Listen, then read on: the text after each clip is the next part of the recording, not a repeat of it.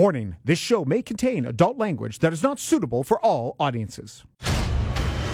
This is the TSN MMA Show with Aaron Bronsteter and Bazooka Joe Valtellini. Welcome to the interview edition of the TSN MMA Show. I'm your host, Aaron Bronsteter, and we've got a ton of fantastic interviews for you to enjoy this week leading up to UFC 271, which features a main event between the champion at the middleweight division, Israel Adesanya, and the man who he uncrowned to become said champion, Robert Whittaker. Both of these individuals will join me on the show today, and in the co-main event, you've got Derrick Lewis taking on Tai Tuivasa. Had the opportunity to speak to Derrick Lewis, very candid about what went wrong the last time he fought in his hometown of Houston, Texas, where he'll be competing in the co-main event against Tai Tuivasa on Saturday night. Also joining me on the show, Roxanne Modafferi, who has announced this will be her last go in the mixed martial arts world. Retirement's never necessarily a done deal, but in this situation, this is her 50th fight unofficially. She is counting her bouts on The Ultimate Fighter as part of that 50, but really a true pioneer in mixed martial arts. People don't realize she started competing 1 year after Georges St-Pierre. Like, if you're going to call Georges St-Pierre a mixed martial arts pioneer, Roxanne Modafferi certainly gets that designation as well. So let's jump right into it. We'll start off with the two main event combatants, Israel Adesanya and Robert Whittaker, followed by Derrick Lewis and Roxanne Modafferi. Thanks for tuning in and enjoy these interviews. Pleased to be joined now by the middleweight champion of the world, Israel Adesanya, who will be taking on Robert Whittaker at UFC 271 in Houston this weekend. Now, my first question for you, do you feel like the scariest thing about Robert Whittaker going into this fight is that he's kind of at peace with himself? Not the scariest thing, but I made note of it early on when I was doing press for this fight. I've said that I'm glad he's accepted what I was telling him in 2019, which was that you are acting out of character, and he wasn't being true to himself. And this is free advice I gave him, and he chose to spit on it, and yeah, he paid dearly for it. So I think kind of like I guess Alcoholics Anonymous, the first step is accepting that you're an alcoholic. So he's accepted that, and I said that makes him dangerous.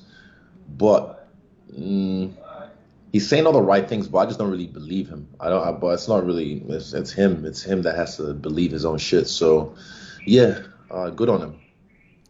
Now, I was on your YouTube page, and you were talking to a mysterious newcomer in the journalism world, Dave Blackamoto, who I'm hoping to meet one day. If you were...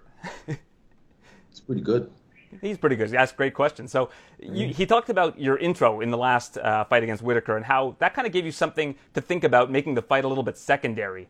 What's going to be your primary thought during fight week that's going to make the fight secondary this time around, since that formula was so successful the first time?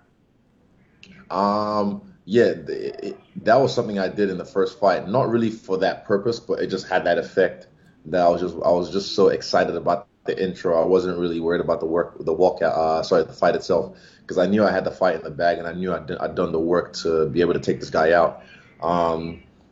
This time, I know what it is, but I just can't tell you. I'm excited about something I'm really, really, really, really, really looking forward to after this fight, but that's for me to know and y'all to mind your business.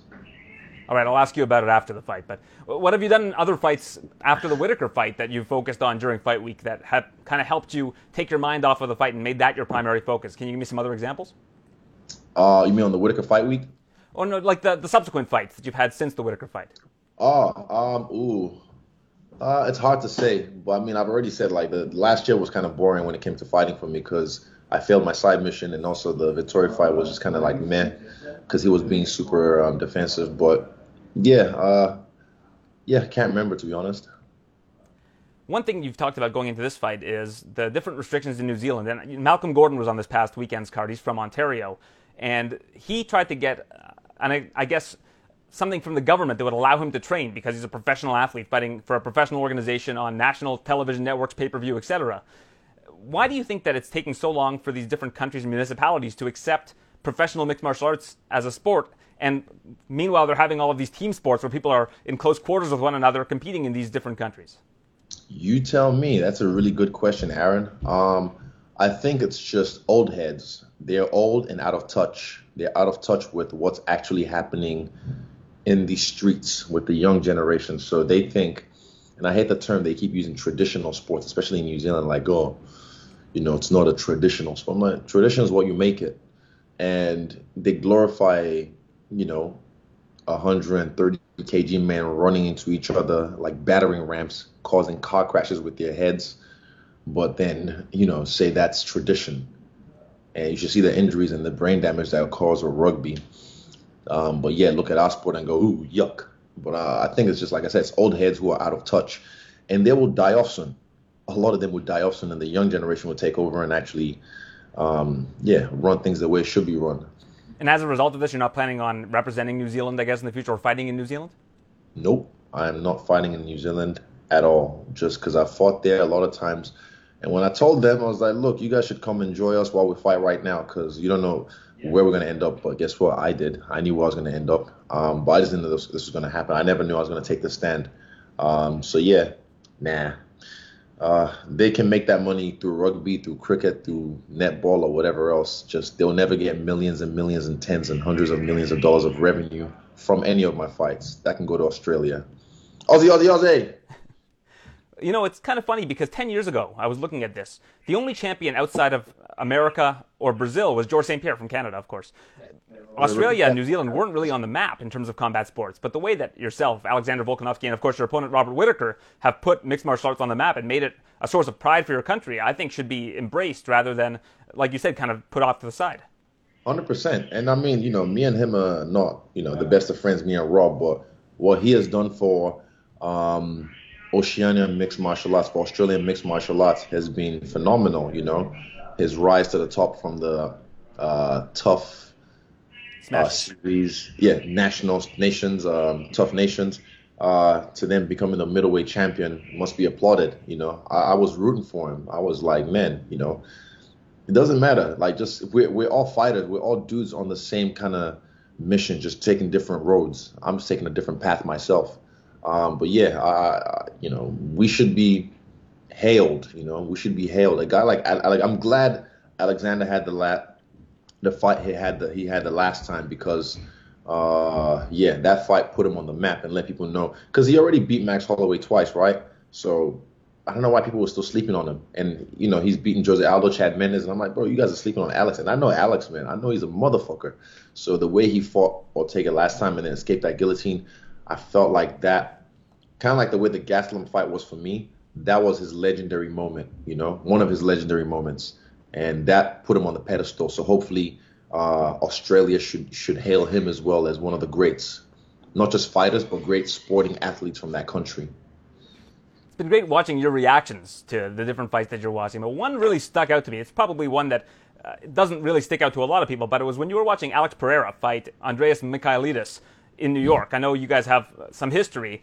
He's new to the UFC, but do you think that there's a chance that your paths are going to cross in the UFC? You called it to a T exactly how he was about to finish his opponent, which I thought was remarkable. Yeah, I hope so. My coaches don't think so, but I hope so, because that's the arc in the story I like. The guy that finished me in kickboxing, he comes to MMA to try and do the same thing, living off the same clout for the last 10 years or whatever it was. But yeah, I hope so.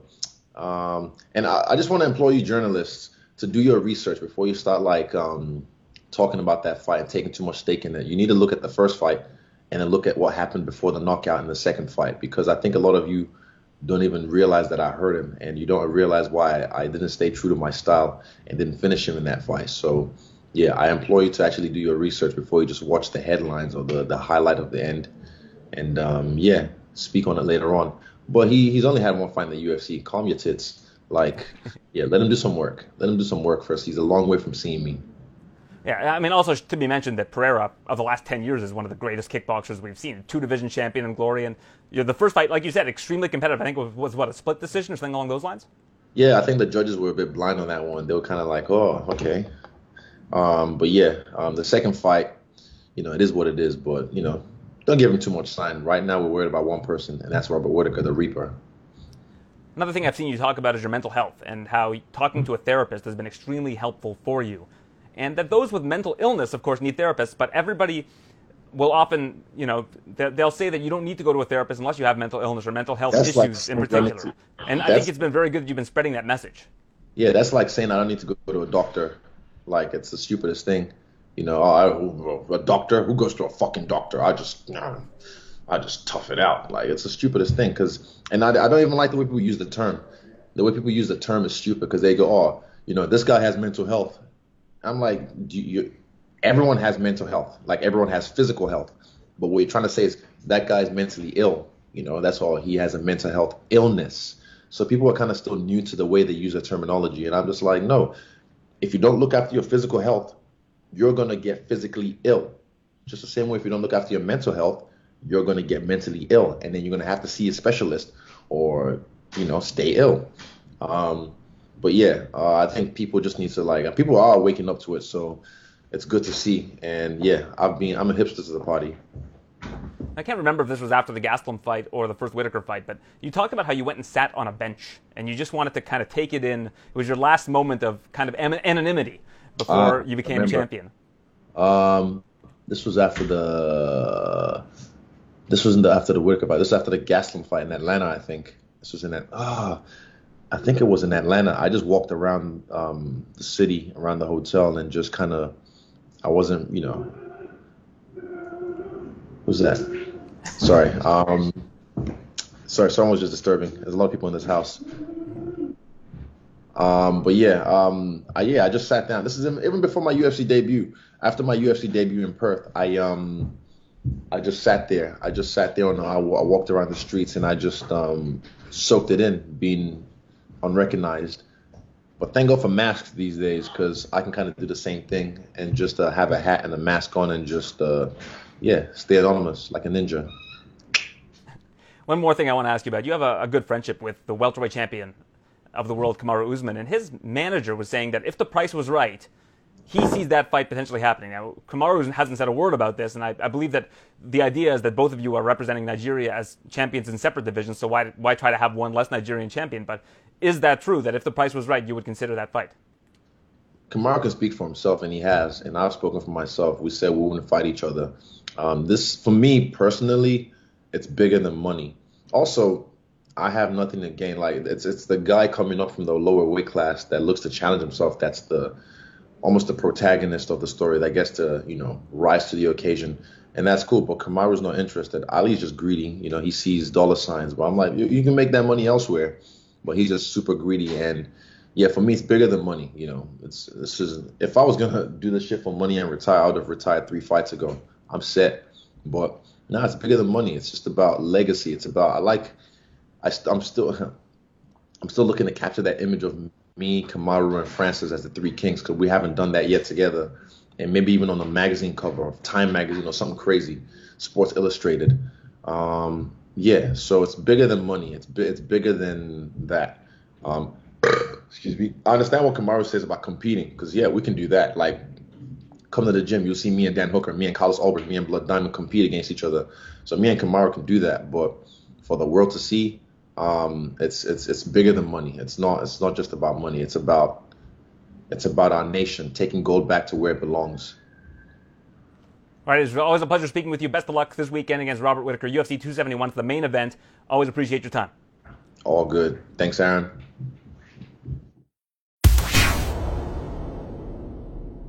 The Reaper is back in action trying to get his UFC middleweight belt back against Israel Adesanya as the main event of UFC 271. So I noticed something today, Robert. I was looking at your stats, and since the bout against Israel, you've landed more takedowns than you had in the entirety of your UFC career prior to that. How much of a point of emphasis has that been in your training? It's been a big point of emphasis because, like, me as a martial artist and my direction for my career is about trying to utilize my entire skill set and, get closer to perfect with my craft. And that's what I've been trying to display in these last 3 fights, is just trying to use more of my weapons to make my opponents uncomfortable. And do you kind of always have those weapons in your back pocket and you were just doing what was working? That's exactly it. I've always been working my wrestling and my grappling, and I'm pretty good at it as well. But I've just never needed to use it. So after that, after the loss to Adesanya, I was like, now's a better time than ever to bring those out. And Jacob Malkoon's been a big part of that, and I know he's on this card as well. Do you like having your training partners on the same card as you? Yeah, no, it is good because you have someone to share the load with you. You have someone who knows what you're going through and is feeling the same thing. How big of a difference is it to have somebody who's actually in camp training with you versus somebody who's just there to help you get better? Yeah, massive. So just the mentality of it all, you see them struggling with the calorie loss and training as hard as you are as well. You see them going through the same emotions of the pressure and the highs and the rise and the lows. It's it really creates like a team environment of sharing that load. Now, I watched several interviews with you today, and I think a lot of people don't realize the difference between having an ego and being egotistical. You know, people were bringing up the fact that you let your ego get in the way. It's something you said to Farah Hanoun of MMA Junkie. But there's a big difference between letting your ego get in the way of your success versus being egotistical. I don't think anybody would accuse you of being egotistical. But walk me through what exactly was the, I guess, hurdle for you to overcome that you couldn't overcome in that last fight against Israel. You know, it's exactly as you said, and I'm glad you brought that up because a lot of people are getting them two things confused. But I guess the biggest thing is, like, from this fight to the first, is that I'll just let it all go.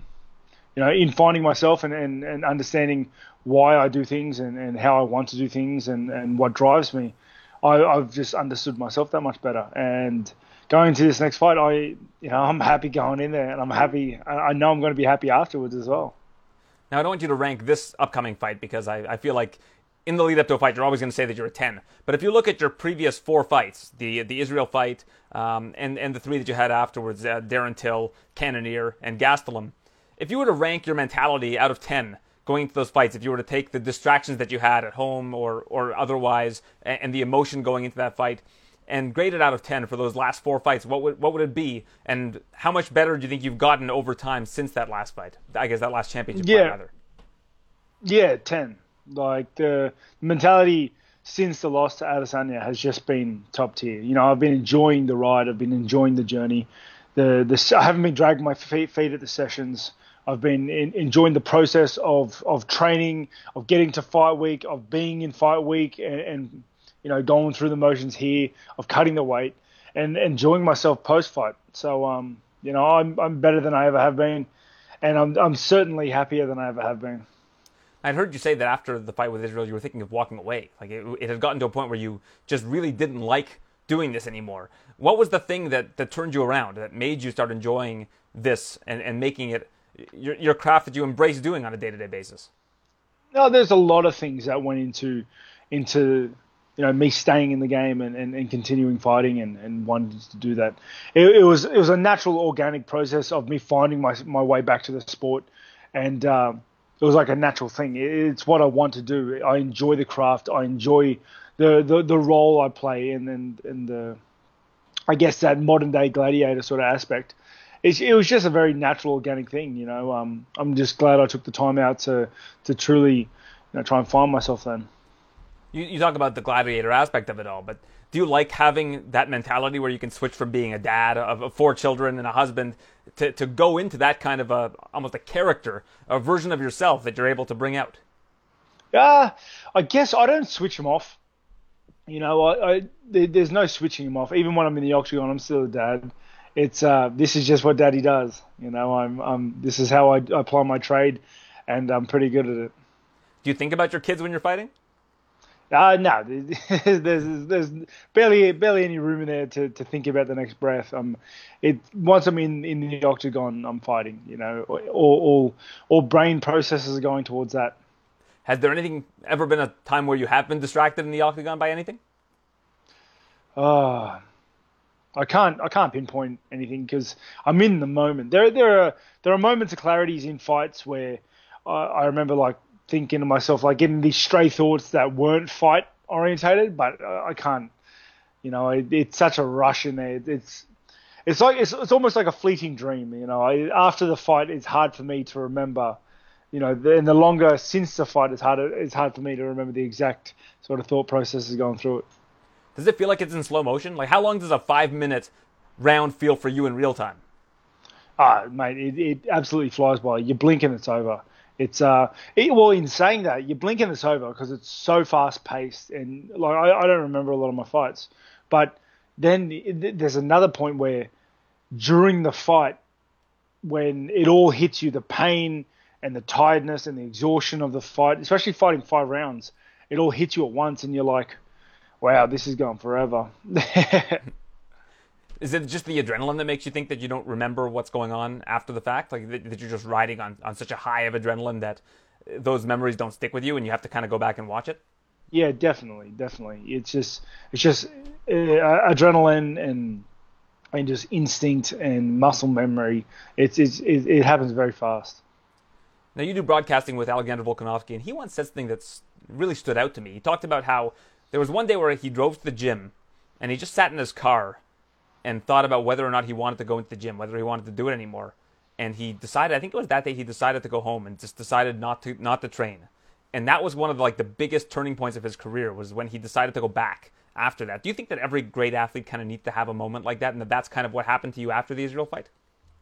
I think it's more than just athletes. I think we as people, we're ever changing, ever evolving, and we reach these points where, we need to just sit back and reassess ourselves. We need to just have a good look at it, what we're doing, why we're doing it, and just ask ourselves, are we happy? Are we happy with the way things are going? Israel's had a lot of cage time since your last fight. Has that been valuable to you to be able to look at different things, whether it's been his career growth or the things that have kind of challenged him along the way? Yes and no. It's one of those things. I'm one of those guys that don't delve too deep into my opponent because I really do want to enact my game plan and make them feel uncomfortable. But it is a benefit in a way because I can see how he's changing, how he's evolving since the fight we've had last. So I can better manipulate and adjust to the current Israel, if you will. How did you feel after those last 3 fights about your performance? Did you go back and watch it and think about things that you could have either done better, or were you just happy overall with how they went because they were such dominant fights? Yeah, happy but never satisfied sort of thing. It's I was very happy to take the win and to get the win the ways that I did, but I'm always looking to better myself. Like I said, my career goal is to make a living because this is my trade and this is what I do. But another aspiration of mine is always to get closer to that perfect mixed martial artist. And, every fight I can see ways of little things I can do better. I can get closer to that dream. And finally, you've been champion before, so you know what it means to win that championship, to get to the promised land. If you were able to do it again this time around, will it mean anything different to you this time? And I also recall you talking about how being a champion wasn't, I guess the obligations that go into being a champion weren't really something that you embraced. Is that something that you plan on embracing should you become the champion once again? Yeah, definitely. I think who I am today is different than who I was then. So, you're going to get a very different sort of outcome. But in saying that, my calendar only goes up until the 12th, up until that fight, up until I get locked in that octagon. That's as far as the calendar goes. That's as far as my dates go, and I'll worry about what comes after. All right, Rob. Always a pleasure speaking with you. Best of luck. Looking to recapture the middleweight championship of the world against Israel Adesanya. It's UFC 271 in Houston, and it's Saturday night. Really appreciate your time. Thank you. Appreciate it, mate. Thank you for having me. I'm pleased to be joined now by the Black Beast, Derek Lewis, who's in the co-main event in Houston at UFC 271 against Tai Tuivasa. I know last time out in Houston, you had a couple difficulties in terms of getting yourself mentally prepared for the fight leading up to it. Why do you think that's not going to happen again this time around? First of all, I didn't know I was the co-main event, but thanks for letting me know that. I believe it's not going to happen this go around because it's not fighting on that one specific day. Because that day right there meant a lot to me in my history of my life and all the stuff I've been through. Not going into too much detail, but that day right there was very nerve-wracking and changed my life anyways, even though I didn't get the outcome that I wanted. But like I say about 15 years ago, that day was still special to me. So you want to elaborate on that? Was that just a moment in your family's history? No, it's the day I got out of prison. Okay, so the last event was the anniversary of when you got out of prison. Wow. So did you talk about that at all before the fight? No. So No, I kept it to myself because I already know I didn't want to keep talking about it because there's already a lot of pressure on myself. So you had to overcome that hurdle as well. Why was that a hurdle for you in terms of that day being special for you? No, just because the worst of times to the best of times, rising all the way to the top from the bottom. That's all. We could have made a great story. So did that kind of hit you when you were walking to the cage and kind of had you emotionally invested in it? It really hit me all week long anyways. Even more that day. Wow, that's a pretty incredible story. So the heavyweight championship is on the line. It's in your home city, and you have that all hanging over your head. Was that just a lot to overcome? It was too much. I was already choked up before I even walked out there. It was like too much. Way too much. I figured it had to be something because previously when you fought in your home state, you've been very successful. I don't think you've lost in the state of Texas before that night. I haven't. That was the first. So then in terms of taking this fight with Tai Tuivasa, there was just no hesitations for you. It didn't matter who it was. I just knew I didn't want to be a 5-round fight, so it's gonna be a 3 round. So I like it like that. So of course, no hesitation. So do you feel this time around you're going to be actually more hyped up because you're back in your home city? You're not going to have that hanging over you. There's just a lot less pressure. Oh, way lot less pressure. But all the pressure I have now is that my kids going to finally see me fight for the first time in their life live. They'll be in the stands for the first time. Why'd you make that decision to do that now? I didn't make it. They made it. They wanted to come on and see their dad fight, and so I was like, okay. At first they never wanted to see it, and so they wanted to make the decision and watch me fight. So I said, okay, come on and watch it then. This is a good one for them to watch. So you're kind of separating fight week from family time, I guess, during the week. You've talked to me in the past about how you don't like to have your family around you that much during fight week. You like to just go to the hotel and act like you're in a different city. Oh, for sure. But I just wanted things to be different, just go out and try to experience something different. I'm getting older and I'm just getting up in my career. I just want to try some things out now. I tried everything else and just want to try something different for this time go around. In your last fight against Chris Daukaus, I think he was the favorite in that fight. Did you feel like a lot of people had written you off and it was another one of those situations where they thought that maybe you were done and there was an up-and-comer that was coming to take your place? Yeah, it's crazy. I don't understand. The guys I lost to are pretty elite type of guys. I haven't lost to no bums yet, so knock on wood. But I don't know. I guess they always do that to me. They've been doing that to me my whole career, and so I appreciate them doing that. But it really don't matter. When you say you haven't lost to the elite, where do you classify Tai Tuivasa? Like, where do you put him in the pecking order of heavyweights? I believe he's up there. All the guys in the UFC, I believe, are pretty tough guys, and they're elite in their own way. So I believe I don't take nothing against him, nothing away from him. I believe that he's a tough opponent. You and him are both fan favorites. Do you expect it to be kind of a lighter fight week for that reason? You guys are going to be lighthearted, doing fun interviews and things like that? Oh, no, I got one more interview, and this is it for the week. I ain't been hearing nothing from me. I already told them I ain't doing no more interviews after today. So, yeah, it'd be a fun week for him, I guess. Well, I'm glad I'm one of the chosen ones, but I'm guessing you're going to do media availabilities and all that, like the press conference and things of that nature? I'll probably do that, but other than that, no. And I'm sure every interview is asking about shoeys and how interested you are in doing a shoey after the fight with Tai Tuivasa. I'm guessing that's not up your alley? No, I'm American, and we don't do all that over here. Well, would you consider making a bet with him? Maybe like if he wins, you'll do the shoey, and then if you wins, he'll have to do some sort of weird American tradition?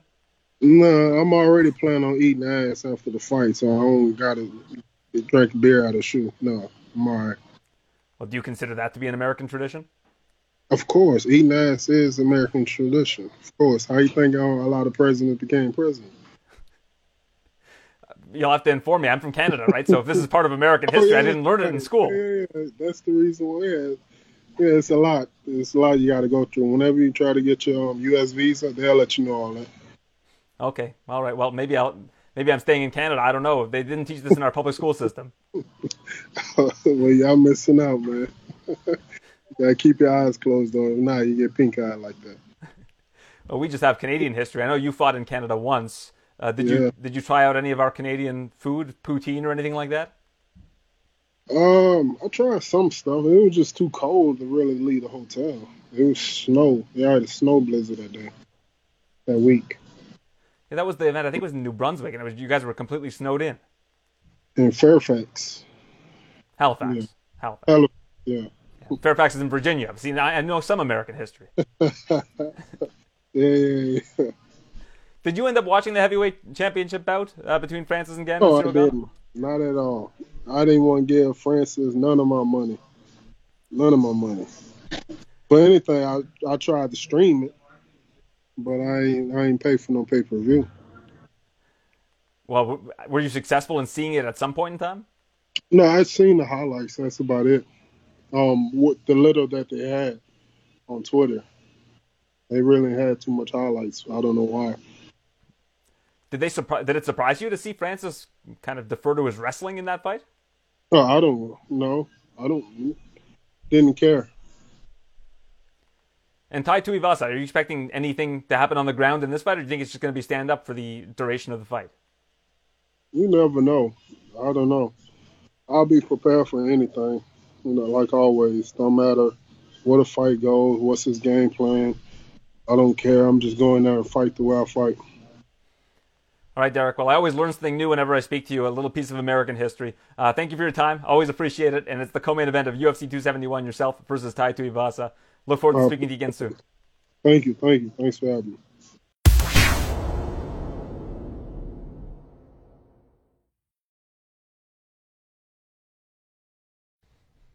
I'm pleased to be joined by one of the pioneers of mixed martial arts, Roxanne Modafferi. You started your career about 1 year after Georges St. Pierre. So if we're going to call him a pioneer of mixed martial arts, why everybody's calling you a pioneer of women's mixed martial arts? I'm going to go with mixed martial arts as a whole. Thank you. Thank you very much. Well, it's nice to have you. You're on a bit of a farewell tour. You've announced that this is going to be your last mixed martial arts fight. It's your 50th, unofficially 50th mixed martial arts bout. Why did you decide now is the time? There were many reasons. A couple being that I started getting headaches when I was sparring, and I just want to make sure I take care of my brain health. So I'm wearing headgear now, so I had a really good camp with that. But going forward, I don't want to take any chances with that. So that was one reason. Another reason is now I'm engaged to be married, and I would like to start a family. So there's that. Yeah. Yeah, I saw your future husband's proposal. So I imagine he was hoping to propose to you after a win, but he proposed to you after an illegal knee, which was very MMA, but also very romantic, and it was nice to see. Yes, indeed. I was quite surprised. I knew he was going to propose sometime, and it was unfortunate about the knee, but that certainly caught me off guard. 1 second I was trying to see what was going on, if I needed to support him, and the next second he was down on one knee with a ring. Well, you and him have something in common. You guys don't turn down fights. He was fighting Asa Tenpao, was one of the fiercest strikers, I believe, in America right now.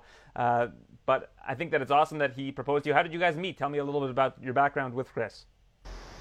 Yeah, we met at the gym. I complimented him on his Star Wars t-shirt, and we never really chatted too much. I think he might have been shy to talk to me, and I was just so focused on MMA that I was blind to anything else. And then he stopped coming to the gym because he got a day job.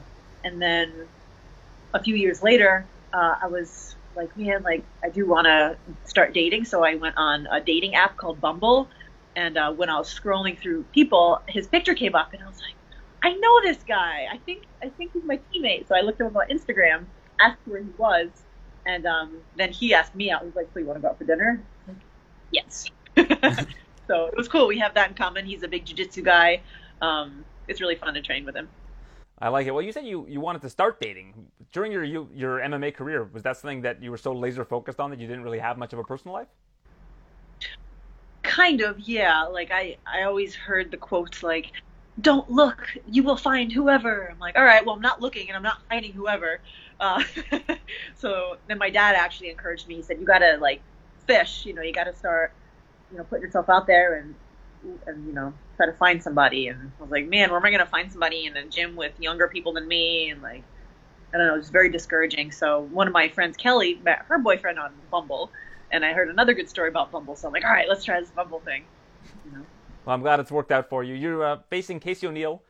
You've actually defeated fighters from 4 different decades, the 70s, 80s, 90s, and the 2000s. So that's a pretty impressive feat for you as well as you head into retirement. But tell me about Casey and what she brings to the table. She's young, but that doesn't matter. She's strong. She has good technique.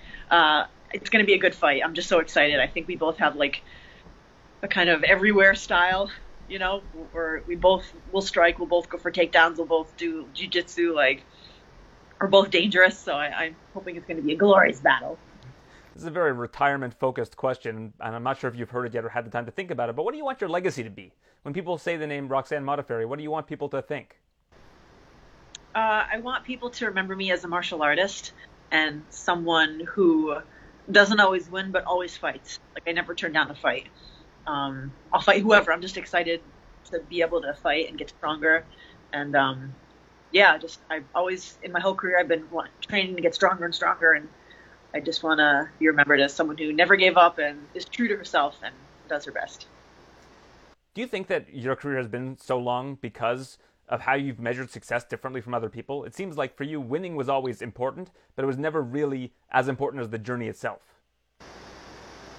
I think so in hindsight, probably, but I actually really want to win, and it's been really hard when I take losses, like almost depressingly hard. Like, I don't know how much more I can take of that. I just get so depressed when I lose because I put my whole heart and soul on the line there. I think I might take a little time off from competing after this fight. I've just been feeling like pressure lately. I forgot your original question. I do want to win very much. I forgot the original. Well, really, is it the journey that was more important to you? I know winning, everybody wants to win and everybody wants to show that they've seen improvement, but it seems like for you the journey was always more important than wins and losses. The quest to get stronger and attain knowledge is my journey, and I really focused on that. So, like, when I was on my massive five-fight losing streak, I was, like, considering retiring, because if I can't win, then what's the point? And then I thought, no, I still have more. Like, I can sense that I had more potential inside me. So that's why I wanted to keep going. And now, like, I don't feel like if I keep going, I'll be able to hang with all these young whippersnappers coming up, you know? But I mean, that was just one of the many reasons I'm deciding to retire. But right now I feel strong. I've trained all the techniques. I'm the best that I have ever been, you know, shape. I'm excited and ready and motivated, and yeah. Sean Al-Shatti, who's a master of his craft in terms of writing long-form pieces, he wrote a piece about you. Did you know that this piece was going to come out? I didn't. I was so excited. Ariel Helwani actually tweeted it on Twitter, so I saw it. I was so touching. Like, I love that piece. It was so cool that he interviewed the fighters and the promoters, and I didn't know some of the stuff. Like, I didn't know how Marloes felt about me, and I totally forgot the time where I went over to Tara in our fight and was like, you better not be going easy. And I forgot I did that, but it's totally like me. I know I would have. Yeah, it was so cool. Thank you for doing that. Well, the one thing that really, well, don't thank me. I can't write as well as Sean Al-Shatti, although I hope to one day. But one thing that stood out to me about it was a story that Shayna Baszler told, where after she had defeated you, she heard you, I guess, in the locker room, being very upset about the loss. Like you mentioned to me earlier, that, you know, losing obviously is nothing that you enjoy and is something that can really bring you down. But that the next day you took her around Japan and showed her the sights and took her to all these different stores that you liked. I just thought that was a really great story and a great personification of who you are as both a martial artist and a person. Yeah, indeed. I agree. You know, it's not her fault that I feel bad that I lost, and she's a cool person. We both love Star Wars. So, I wanted to meet up with her and show her around, and that would make me feel good too. Just a lot of positive energy would be good. I heard in your media availability earlier, you're going to have a bit of a My Hero Academia spin. Now, I'm not a big anime guy, but my son, who's 11, loves My Hero Academia, so I'm looking forward to showing him this introduction that you have planned, because he doesn't watch any mixed martial arts, but I'm sure he will enjoy that. Awesome. Thank you. Yeah, check out my weigh-ins. Hopefully I'll do a good job. I always get kind of nervous before my weigh-ins because I always try to do some kind of performance. Do you have a favorite one? Yes, I have a favorite weigh-in, right? Yeah. So I have so many. In Invicta, I was Katana, and I know she has the fans, right? Like the metal weapon fans. So I went to like a swap meet and I found a weapons store and I got these blue like metal fans. What are the chances, right? And I practiced different routines. I practiced snapping them out and doing it. Like I Googled like Chinese fan dance and I practiced that. It was really cool. I don't know if there's a video somewhere, but I practiced like doing a kick and snapping out the fans. So that was cool. Another one was when I was doing Super Saiyan Goku Blue. I like powered up and then my coach put the blue hair on and that was the UFC. It was on a live stage and the audience went crazy and it was so cool that they cheered for me like that. I got a lot of cheers and that made me so excited. And also people from the audience started shouting blue, blue, and I knew that they understood Dragon Ball Z. So I was posing and I pointed to somebody in the audience and somebody got a picture of that, and that was like my favorite picture because it was just really cool. My favorite is the Red Ranger, but mostly because of your opponent, who just looked very unamused at the time, and you were doing all these moves, and it was kind of an empty room. I just thought that the whole scene was fantastic. Yeah, that was great, yeah. So what are your plans for after retirement? Sorry, go ahead.